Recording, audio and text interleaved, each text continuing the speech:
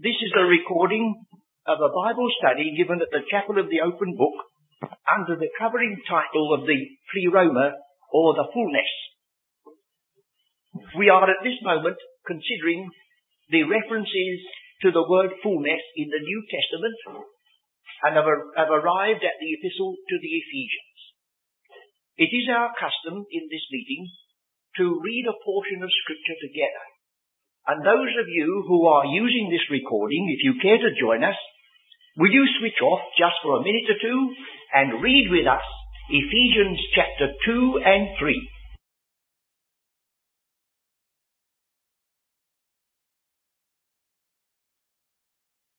Our covering subject, is the word pleroma, the word translated fullness. We have given the Old Testament passages that refer to it some consideration, but realizing what a tremendous subject it was, we felt the time had come to come over into the New Testament to get our teaching balanced, and the structure of the arrangements of the word fullness, which you see in front of you, will give you a little idea where we have got and where we have yet to go. The first reference is in John's Gospel, where there is a strong contrast between the law that was given by Moses and the real grace, the true thing that came by Jesus Christ, and that is said to be out of his fullness. And then the next note that was struck was Galatians chapter 4, when we were told that in the fullness of time, Christ came. A big insistence upon the question of time in relation to the outworking of the purpose of God. In our last study, we were looking at the testimony in Romans, where we have, as you see, 4 references.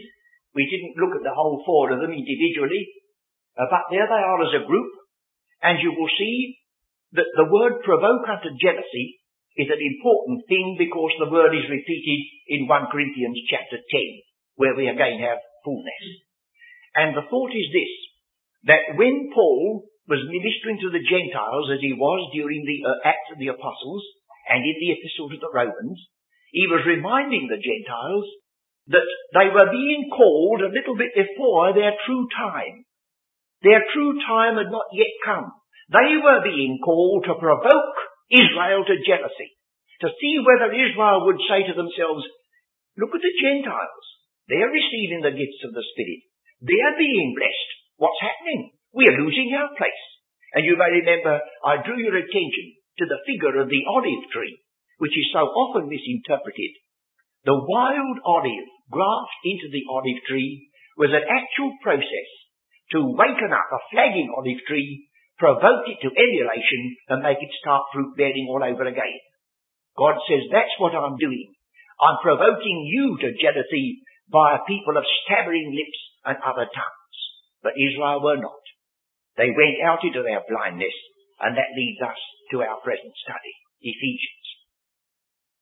Now, this series of studies is being recorded, and consequently I have to remember that. And we already have a long list of recording tapes that have given an exposition of the epistle to the Ephesians. Had that not been so, I should have said to you this evening, well now, we will not merely concentrate our attention upon the 4 references to fullness that come in Ephesians, but we will give the whole epistle a survey and an exposition. But I'm going to say the same thing with regard to the next epistle. With this subject this evening, we bring another set of these recordings to a close. And when we meet together, God willing, next Thursday, we shall come to the epistle to the Colossians. And then instead of going straight away to the words in chapter 1 or 2 where the word fullness comes, we are going to stop. And we're going to consider the whole of the epistle to the Colossians as well as the word fullness in it. And that will provide an exposition of another mighty epistle and also be very, very useful in our ministry on the recording tape. So you'll remember that, will you?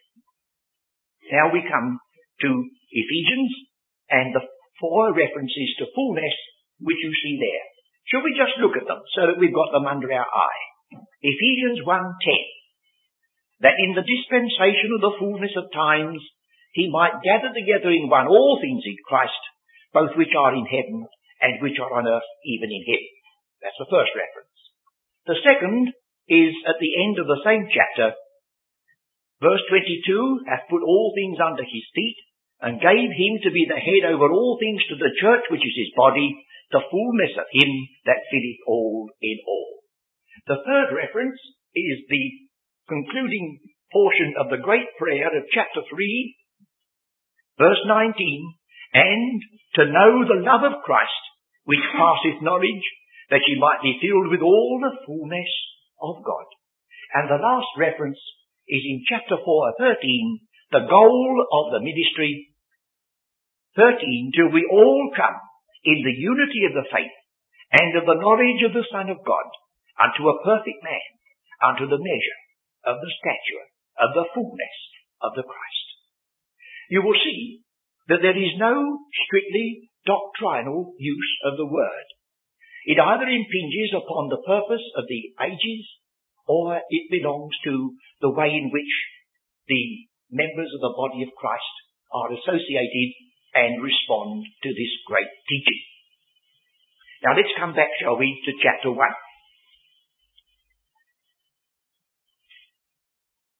It says that in the dispensation of the fullness of times. First of all, you will see that on the structure of the usage of it, naturally, this as a sort of reference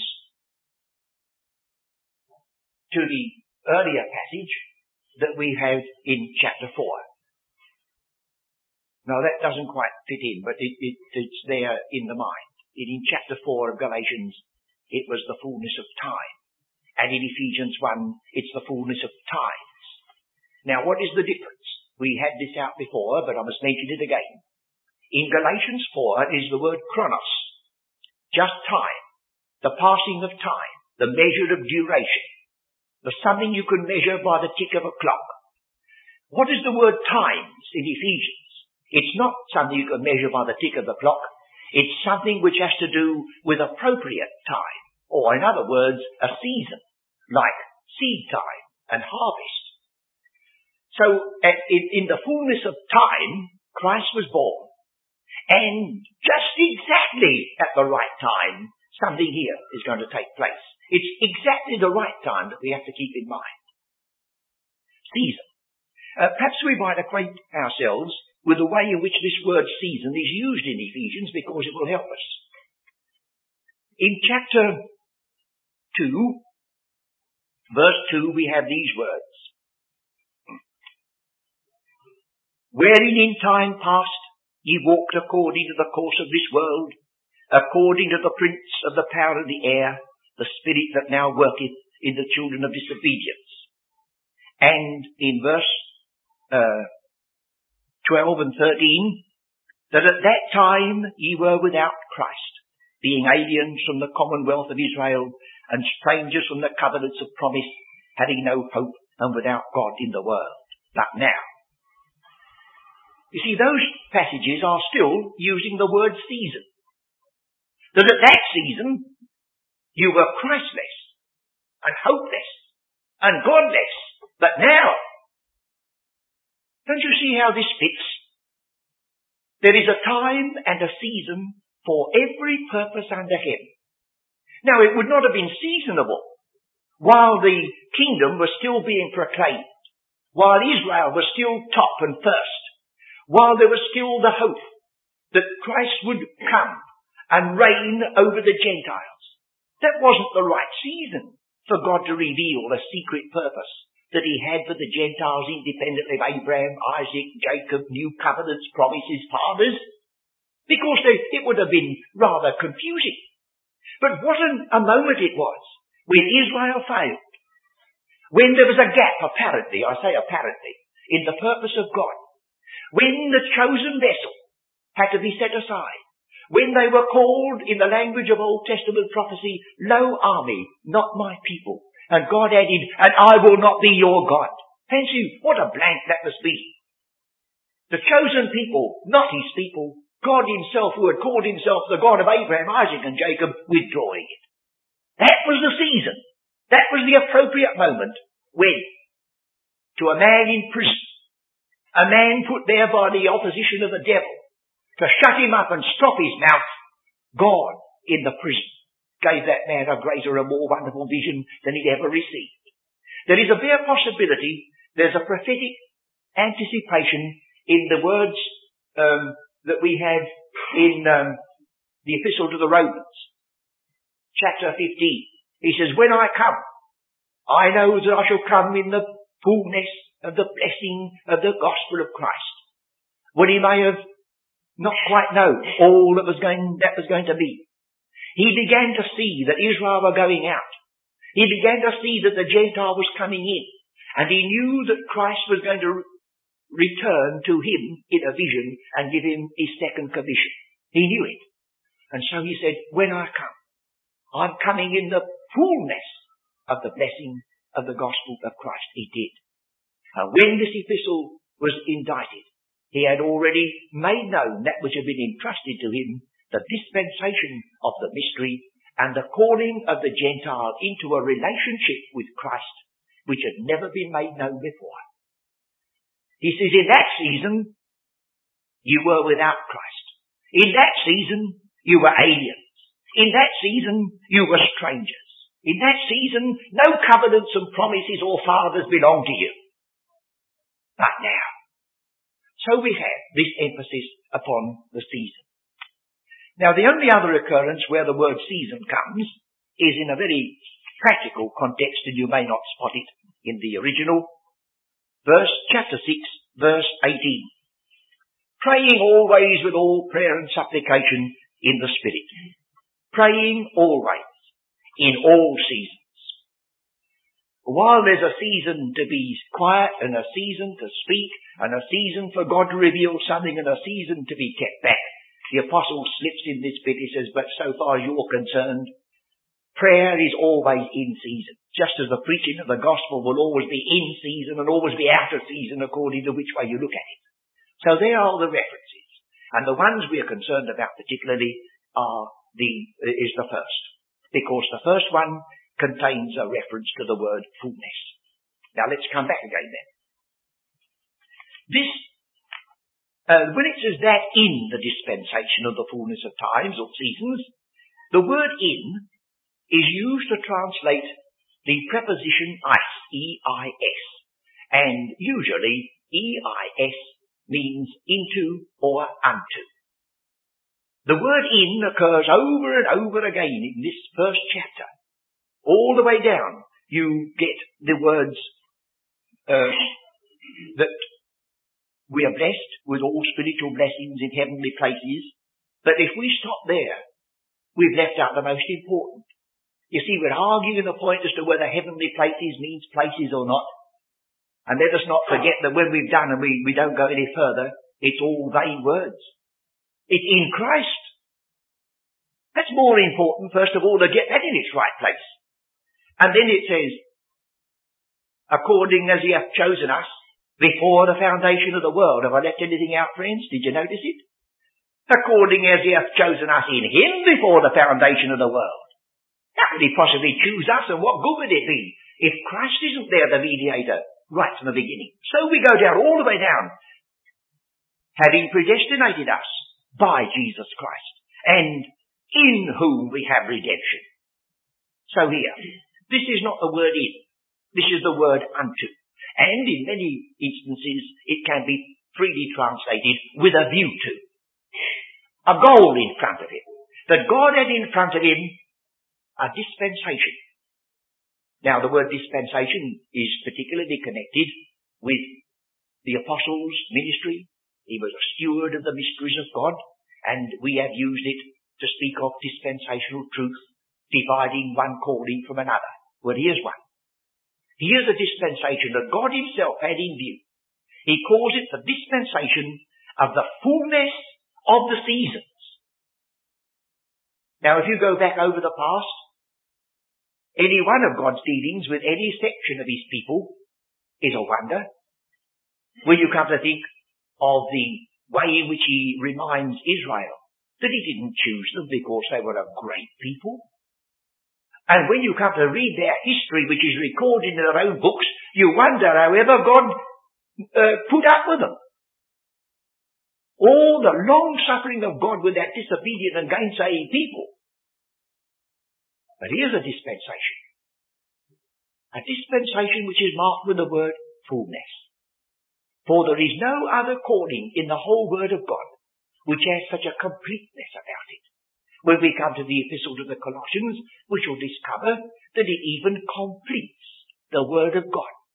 That if the epistles to the Ephesians and Colossians are misunderstood and neglected, those people have not got a complete Bible. They've got so far, but they haven't got far enough. It's a dispensation of fullness. Now, it's characterized by this statement.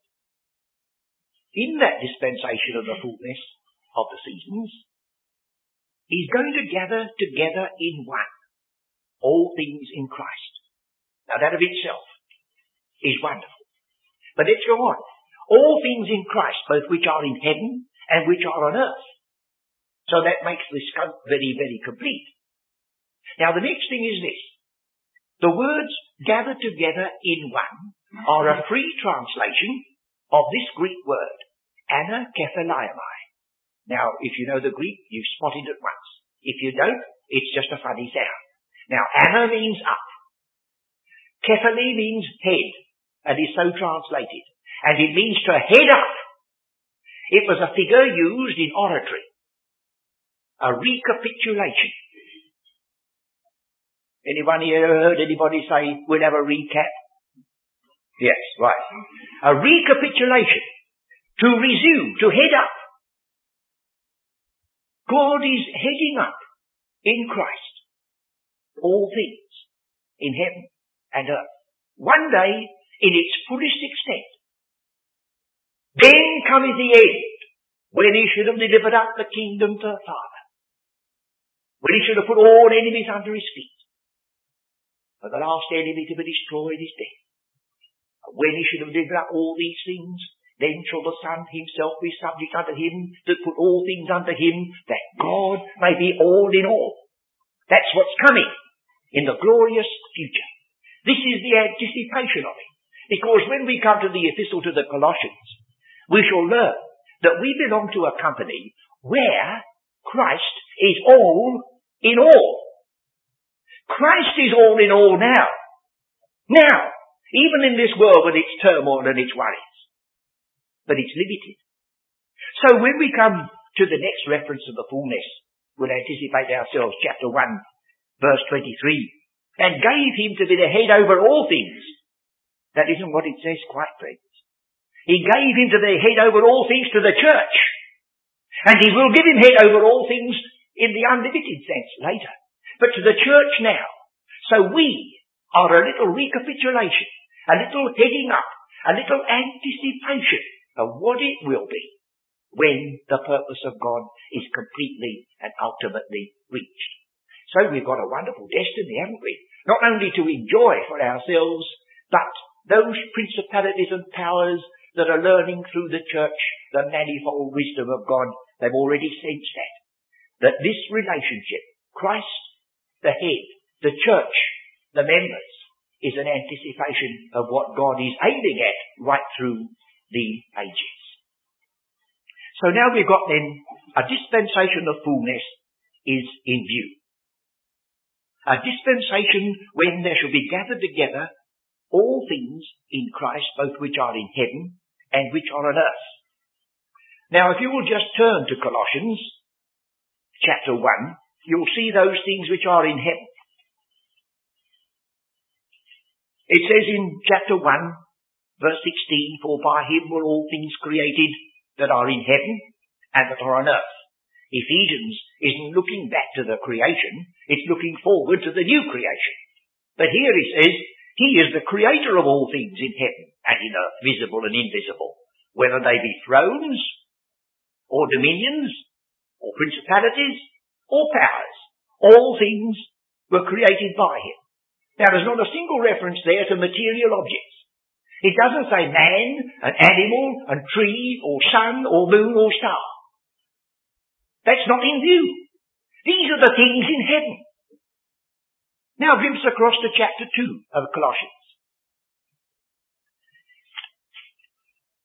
In verse 19, we have Christ referred to as the head of the body, and not holding the head, from which all the body, by joints and bands. That's the head of the church, the body. But look at chapter 2, verse 10.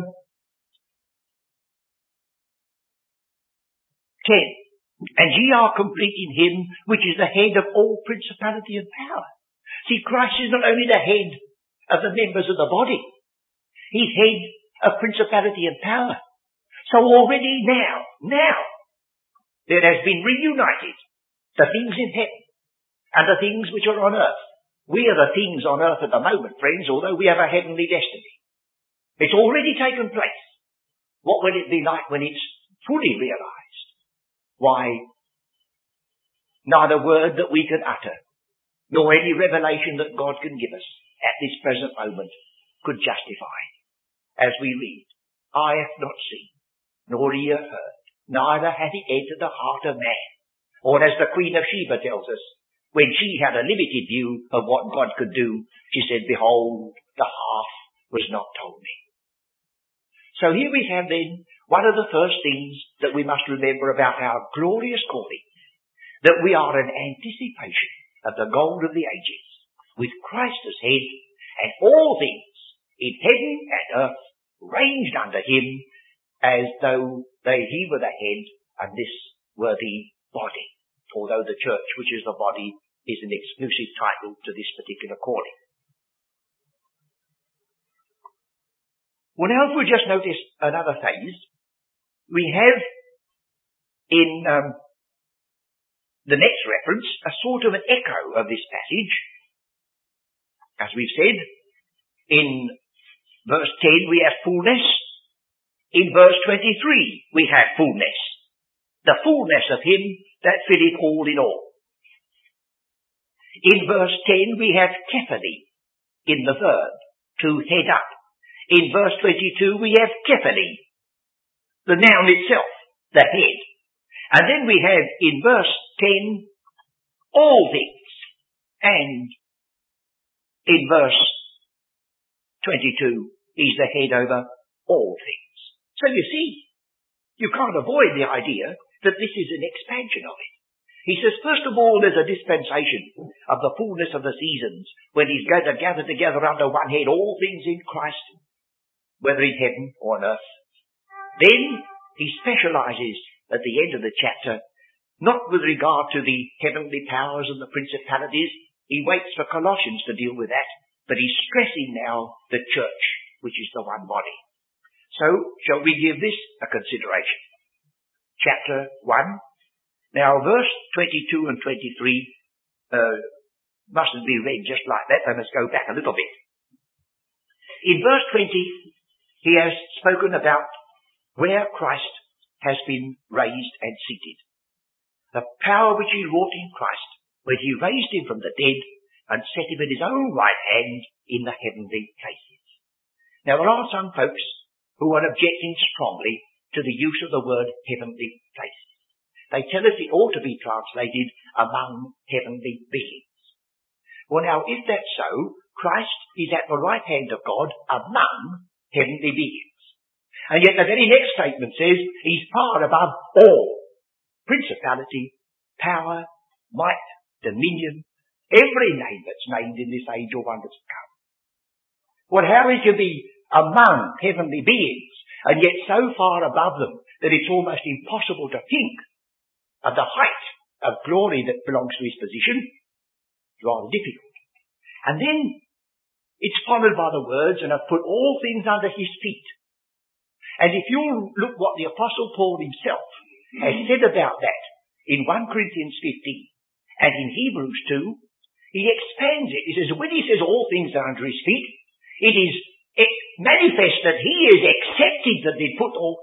You see what he says? He says there's only one exception. Everything is under the feet of Christ except God himself.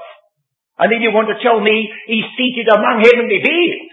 I say language is being emptied of its meaning. And then when you come to Colossians, you have the word there. Where? Where is a preposition of place. Where Christ sits, sets your affection. I think you want to be watchful that you don't allow somebody to come along and just rob you of your inheritance. It's where Christ sits at the right hand of God is the goal of our hope as it is of our faith. And we are told in chapter 2 that this company is already potentially seated together in heavenly places. Seated there, where Christ sits at the right hand of God. Well now, flowing out of that, it says he has been given head over all things to the church. That church is his body, and now comes a very extraordinary use of the word fullness. The fullness, the church, not Christ. The church is the fullness of him. Now we can understand, of course, in our small degree and measure, that Christ is the fullness. While we are glorying in that, we can see how wonderfully true it is that it was well pleasing that in him all fullness should dwell. But that isn't what it says here. It says the church is the fullness. Well, what does this mean? I'll just read a word to show you that others have thought of this as well. They draw attention that the word here, the fullness of him that filleth all in all, when it's translated literally, it's the one who is being fulfilled. Christ is being fulfilled. You say, how can that be?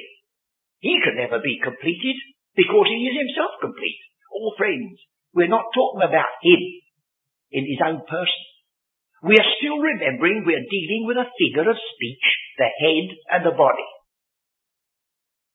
Don't you see that if Christ is the head, he must have the body to make himself complete? How can a head function without the body? Of course we know full well a body can't function without the head. That goes without saying. That is to say, the church is absolutely hopeless if Christ is not supreme. But then it goes the other way around. If Christ is the head and the body's all gone to pieces, well then Christ hasn't been fulfilled. You see what I'm getting at? We're not robbing him of his glory. We're only facing a fact that when God used this expression, the head and the body, he meant something. Now, a very old, one of the Christian fathers, so-called, Chrysostom, right back in about the year 300 and something, he was called Chrysostom because the word means a golden mouth. He was a very wonderful speaker, apparently, in his day. And this is what he wrote. As though this were not enough to show the relation and close connection, what says he? The fullness, he says, of Christ is the church. For the fullness of the head is the body. And the fullness of the body is the head. The fullness, he says, that is just as the head is filled or fulfilled by the body. For the body is constituted of all its parts, and has need of each one. For if it be not many, and one a hand, and another a foot, and another some other part, then the whole body is not fulfilled. By means of them all, his body is fulfilled. And so he goes on all for some length with regard to this question of the head and the body. But the point is, the construction of the verb doesn't mean, as it stands in our version, that he fills all, but he is fulfilled by these all, giving us a rather different attitude towards this teaching. Now, this could be dangerous if we think that there's any deficiency in Christ, if we think there's anything we can contribute. Oh no, we're only keeping to the figure that God has used. And if it is true that in the body, one member cannot say of another, I have no need of you, well then of course it must also be true that the head cannot say to the members of the body, I have no need of you. For the very fact that they work together makes them a body and makes them live. Otherwise it would be impossible. So once more, we belong to a dispensation of the very fullness of the seasons, in which Christ is going to be the head over all things. And we The church are the complement of him who in his turn fills all things. I'm stumped for words, aren't I, friends? I think I'm glad. I don't know how the golden-mouthed preacher got over it, but I don't seem to be able to say words that would express even what I can see. And that's not very far. So I think perhaps we'd better let it work, don't you? Let it remain with us to realise what a calling we have. If, in the working out of the purpose of God, and is joining us together with his Son, he says, and my Son will never be complete in his office, in his person. Oh yes, he's independent of us, but in his office and the working out of his purpose, he wants you, he wants me. It's an overwhelming thought, isn't it? But it makes us feel something of the wonder of our calling. Well, now shall we just move on to the next reference, and that is in the great prayer of chapter 3. Now this prayer, at the second half of chapter 3, starting with verse 14, for this cause I bow my knees unto the Father, is linked on to chapter 2, like this. In chapter 2, he has referred to the building of a temple. Let's look at the last 3 verses.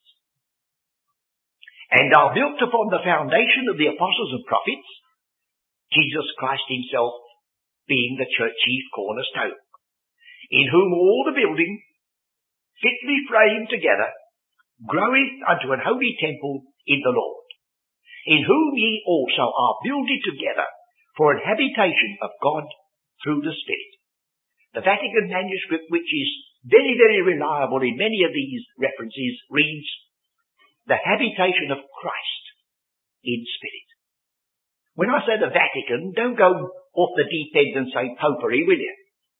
The Vatican is merely the library in which that precious document is found.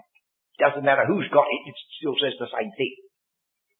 And it's found to be very, very trustworthy in many of its corrections. So it reads, according to that, a habitation or a dwelling place of Christ in spirit. Now it says, for this cause, what? Oh, because I've told you of a dwelling place for Christ in spirit. For this cause, verse 14, I bow my knees unto the Father of our Lord Jesus Christ. But he stopped himself, like I have to stop myself. He said, oh, wait a minute, I've got to say something else. Because he just went on enough. He said, I've got to go a bit further. For this cause, he doesn't say bow my knees. I, Paul, the prisoner of Jesus Christ for you Gentiles. Oh, he said, now I've got to go further. I've already said something. You say, well, what do you mean, Paul? You are the prisoner of Jesus Christ for us. Oh, he said, I hope you've heard of the dispensation of the grace of God. And he goes on all about the mystery. Well, he says, now, having finished that, for this cause, because the church has been likened to a temple and a dwelling place for Christ, for this cause I pray that it may be not merely a doctrine written in Scripture, but in some measure experienced by you. You know, we can fall down over that, friends. We can have the doctrine in our heads and even in our hearts so much that there isn't room to sit down and work it out or have any experience of it. You know that I've been working on this alphabetical analysis. I did volume 1 and volume 2 and 3, 4 and 5, and then I sat back and breathed at it, and I thought, oh, what a pity. I haven't been able to deal with the doctrine in it. So 4, 5, 6, 7, 8. Then all this bother and controversy arose about prophetic things. So once more, unto the breach, dear friends, there's another 2. Then I thought, well now, surely, after all, if it's all dispensational truth and all doctrinal truth and all prophetic truth and that's the end of it, I shall somehow feel there's a gap still. So there's another one, just be prepared on the experimental side, the practical outworking of it. Surely that must be so. So he says, here in this prayer, chapter 3, let's go on then, shall we? For this cause I bow my knees unto the Father of our Lord Jesus Christ, of whom the whole family of heaven and earth is named, that he would grant you according to the riches of his glory to be strengthened with might by his Spirit in the inner man, that Christ may dwell in your hearts by faith. See? That's what he was making all the time. He said, it's one thing to belong to a temple, and you are a poor little insignificant bit of stone somewhere tucked out of the way to make a dwelling place for Christ. But it's another thing to know that each and every individual that he loved and gave himself for can in his own small measure be a little sanctuary in which Christ may dwell. So he said, I pray that Christ may dwell in your hearts by faith. Then he goes on from that ye, being rooted and grounded in love, may be able to comprehend with all saints. Now it says in our version, what is the breadth? And that makes you think the breadth of something and the length of something. But strictly speaking, it isn't. To comprehend what is breadth and length and depth and height. You know. You see, you can't quite. How far is the east from the west, friends? Well, you say the east of what? Ah, yes, but how far is the east from the west? So far have I put your transgressions from you. This is almost infinity. Now, I don't profess to understand what is called the fourth dimension. It's big enough problem for me to understand 3 dimensions. I can just get my mind around that. Length, breadth and thickness. But this man's right in the middle of the infinity. He says, what is the breadth and length and depth and height? Do you notice that in the 3 callings we have in Scripture, there is that advance? When Abraham was told God was going to give him a territory on earth, he said, walk through the length of it and the breadth of it. That's all. 2 dimensions, flat. When you come to the second calling, the heavenly Jerusalem, the breadth and the length and the height are equal. 3 dimensions. That's as far as we can go in this life. Then the philosophers talk about the 4th dimension. They say that if I understood the 4th dimension, I could walk quite through the brick wall without any bother, like the risen Christ did. That baffles me. I'll leave that for that day. I won't try. But here we have the highest calling has got breadth, length, depth, height. Now supposing you say, have I got to know all that? He says, it's all right, friend. It's all right. Look. And to know something else that baffles you. To know the love of Christ which passeth knowledge.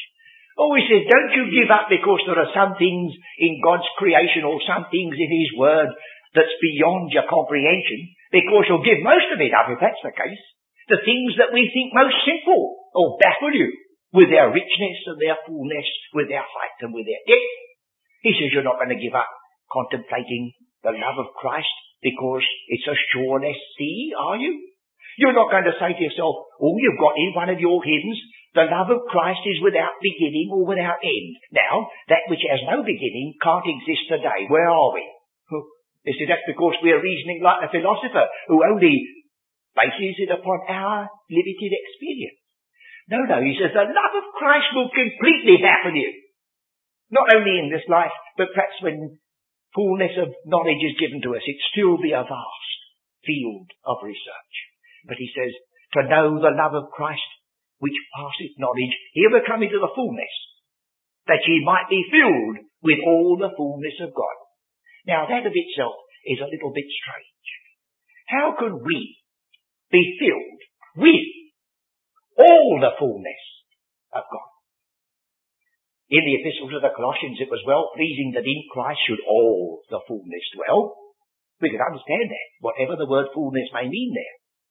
But when you look at the original, you find the word with is the same word we're looking at in chapter 1. Ice, unto, with a view to.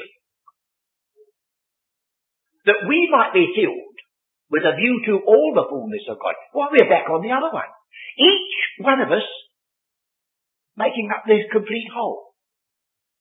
So friends, if you are not filled up to your measure, then you're stopping the completion of the purpose of God. Of course, he won't allow you to stop it. The day will come when you will be brimming over. But it's a thing that we can contemplate even now. that as we contemplate the love of Christ which passeth knowledge, so we may be filled right up to the fullness of God. In chapter 4, he says, verse 7, but unto every, I'm going to translate that, but unto each one of us is given grace according to the measure of the gift of Christ. You see, we're not all the same measure. One of us is a small measure, one of us may be a larger measure.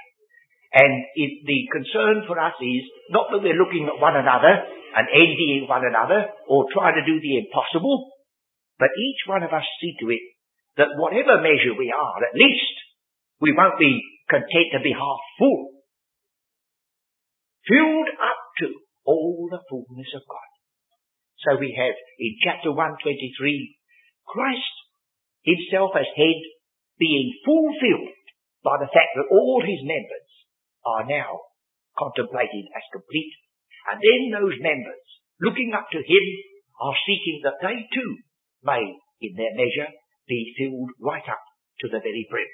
And he works it out a little bit in chapter 4:16, from whom the whole body that is from Christ the head, fitly joined together and compacted by that which every joint supplies, according to the effectual working in the measure of every part. The measure of every part. Notice the three measures in chapter 4. The first one we've already noticed in verse 7. But unto each one of us is given grace according to the measure of the gift of Christ. The third one is in verse 16. The effectual working in the measure of each one part. And the central one is in verse 13, which contains our last reference to the fullness. The measure of the stature of the fullness of the Christ. So shall we come to that one? Now this one is associated with a ministry. Till we all come. Joined on to verse 12, for the perfecting of the saints, for the work of the ministry, for the edifying or building up of the body of Christ till we all come. But this ministry is a special one. It says in verse 11, he gave some apostles. And then it speaks about ascending and descending. Well, where are we going to start? Well, let's go back then. Verse 7. But unto each one of us is given grace according to the measure of the gift of Christ. Now he goes back to an Old Testament psalm to illustrate his point. In the Psalm 68 it says, he ascended on high, he led captivity captive, he gave gifts unto men. Well, he says, that's what I'm telling you. There is a ministry which is related to the ascended Christ. Well, you say, isn't all ministry? Oh, yes. But when you speak about calling apostles, it wasn't the ascended Christ that called Peter, or James, or John, or Matthew. When Christ called them, he was walking along the seashore or walking through the street on earth. And he called 12. And one of them was rejected. Matthias filled his place. Been there all the time, it says, from the baptism of John. Now, said the apostle, the ascended Christ chose some apostles. Not merely one himself, others. So let's read these words. Wherefore he saith, when he ascended up on high, he led captivity captive and gave gifts unto men. Now he gave some apostles. But in between, now that he ascended, what is it? But that he also descended first into the lower parts of the earth. Now just where they are, it may not be perfectly clear. It's possible that the lower parts of the earth are in relation to heaven. That is to say, the top of Mount Everest is the lower parts, the earth. You see, so far as the earth is concerned, in relation to heaven, any part of it is lower. But on the other hand, we don't know quite just all that it means when he descended into hell and so on. I'm going to leave it. When it speaks about that every knee shall bow of things in heaven and things on earth and things under the earth. Who are the things under the earth? Don't we worry about things, friends? I don't know. But there they are, and whoever they are, they're going to recognize him. That's good enough. So, we'll leave it. I think the meaning is this. Verse 10, he that descended wherever he went to, is the same also that ascended up far above all heavens, that he might fill all things. And he gave, look, out of this word filling all things comes the gift of the Apostle Paul and others with it. This is a new company. This is a ministry for a special company. This is belonging to the present dispensation. This is the choice of an apostle and a prophet and an evangelist and a teacher for this work. There were others chosen for other works. No others were chosen by the ascended Christ. Peter and James and John were already apostles before Christ ascended. So now, he gave some apostles and some prophets. Chapter 2 says they were a foundation. And they've done their work. And they're not repeated. Oh, I know you could keep on hearing every now and again about somebody who's called an apostle. And it doesn't matter. People will follow these people, so no proof either way. And then you'll get every amount of times people are prophets, prophesying all sorts of things. I was having a look at old Moore, but he doesn't seem to know anything about Suez Canal or the dreadful weather we've had. You know, all these prophets, they know how to put it, just, you know. And you know, you can buy different editions of old Moore. If you don't like that one, you can have this one. You see, they put on the outside, this is the original edition. But he gave some prophets, the real thing. He put his word into their mouth. And then he gave some evangelists. Now, that's where we come in. An uninspired ministry. 2 Timothy, do the work of an evangelist. That was a successor to an apostle.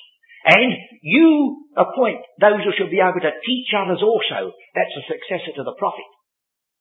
I suppose I am a teacher. But I'm not inspired. All I can do is to tell you what's in the book. But if I were a prophet, I could shut the book and do without it. Thank God we can't. We have to keep it open. So we have now these ministries. And what are they for? Now the word perfecting is not the ordinary word to go on unto perfection. It's the word which we find when Christ was walking along the seashore and he saw two men mending their nets. That's the word perfecting, mending. Or it is the word in Galatians 6 where he said, ye which are spiritual, restore such an one. It means resetting a fractured limb. Well, what fracture had taken place? Oh, goodness me, don't you understand? Acts 28 had taken place. One of the biggest fractures you can imagine. That the chosen people were sent out into their blindness, and an apparent end had come to all the purpose of God. And he said the ascended Christ laid hold upon these men, and they had a work of readjusting, perfecting, resetting, mending, putting you into a new position. Something that had never been made known before.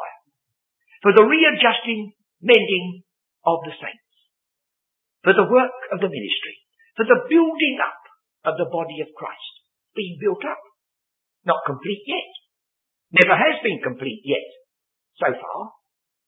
There's only a few members alive today, and those who were members hundreds of years ago are dead. But a day will come when it will be complete and the work's going on. And we are told in chapter 16 that we're all having a share in it, each one doing its part, edifying itself in love. Now then, till we all come, so there's a goal in front of this ministry. When we all come, this is what it's going to be. Till we all come in the unity of the faith and of the knowledge of the Son of God.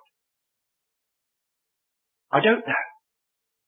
I wonder sometimes whether we ought to translate that word, the acknowledgement of the Son of God. Possibly the both thoughts are there. We can't acknowledge that which we don't know. But we can spoil what we do know by not acknowledging it. And so as it's in the practical section, let's have it both. Till we all come in the unity of the faith. What we believe now unified. And of the knowledge and the acknowledgement of the supremacy of the Son of God.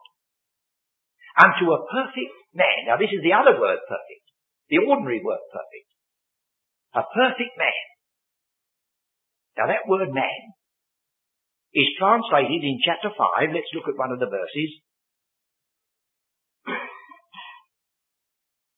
Verse 22. Wives, submit yourselves unto your own husbands. That's the word man. And of course if you have any Scotch friends, you know that it's quite usual among them to speak of my man. in a special sense. This word occurs about 50-odd times in the New Testament. It always means a man and never means a woman or a child. There's another word for that altogether. This is the word that means a husband. Now, friends, if this company is the bride of the Lamb, and their goal is to be the perfect husband, what a mess it's going to be. What a happy state of affairs that's going to be, isn't it? Don't you see, friends, there are some people who so insist that the church is the bride. If they were true, when paradise is restored, Eve would be there, and she'd be looking about and they'd forgotten to bring Adam. But God is working both. There is a company called the bride which are not here. God is at this moment preparing the perfect husband. And then when the goal is reached, it will be as it was at the beginning, only instead of one man and one woman, one great company and another with Christ as the head of both. No confusion. So we have then to take the words as they stand. The perfect husband unto the measure. Is there such a thing as a perfect husband, friend? Well, we won't talk about ourselves because that wouldn't be modest, would it? But here, listen to this. Verse 25, chapter 5. Husbands, love your wives. Well, that wouldn't be too bad if that was true. But wait a minute. What do you mean by that? As Christ also loved the church and gave himself for it. Oh, goodness me. That'd be a perfect husband, wouldn't it? And goes on that he might sanctify and cleanse it and so on. No spot, and not even a wrinkle. Some husbands have made some wrinkles come, haven't they? But there will be one day, friends. There will be one. Oh, of course I know. The boot may be on the other foot. There's never been a bride like the bride of the Lamb will be. So we won't call one another names, will we? We'll see how we limp and how we stagger. But what a blessed thought to think is every one of these figures which are used in Scripture are going at last to have their full realization. There will be a home that will be worth the name. There will be a father with his family, such as never has been. There will be a husband, and there will be a bride. And oh, what a blessed thing to all be headed up, whoever they may be, things in heaven or things on earth, all be headed up and recognize him. And perhaps that's the secret of the life. So, back to chapter 4. Unto the perfect man, unto the measure of the stature. Now that means full age. Not merely so many feet and inches, but having become full age, past 21, on your own responsibility. A full age of the fullness of the Christ. And that word Christ possibly includes both head and body. Well, there I think we must leave it once more. These passages will always have more in them than we can dig out of them. But they're not written to tantalize us. It's like the love of Christ which passeth knowledge. There's always something ahead of us, always something waiting for us. So will you remember when we meet together next time, God willing, we shall pass on to the epistle to the Colossians, but instead of focusing our attention straight away on the references to the fullness, we'll give the whole of the epistle a survey so that we may include that exposition of Colossians among our recordings which are being used by our brethren both in this land and overseas.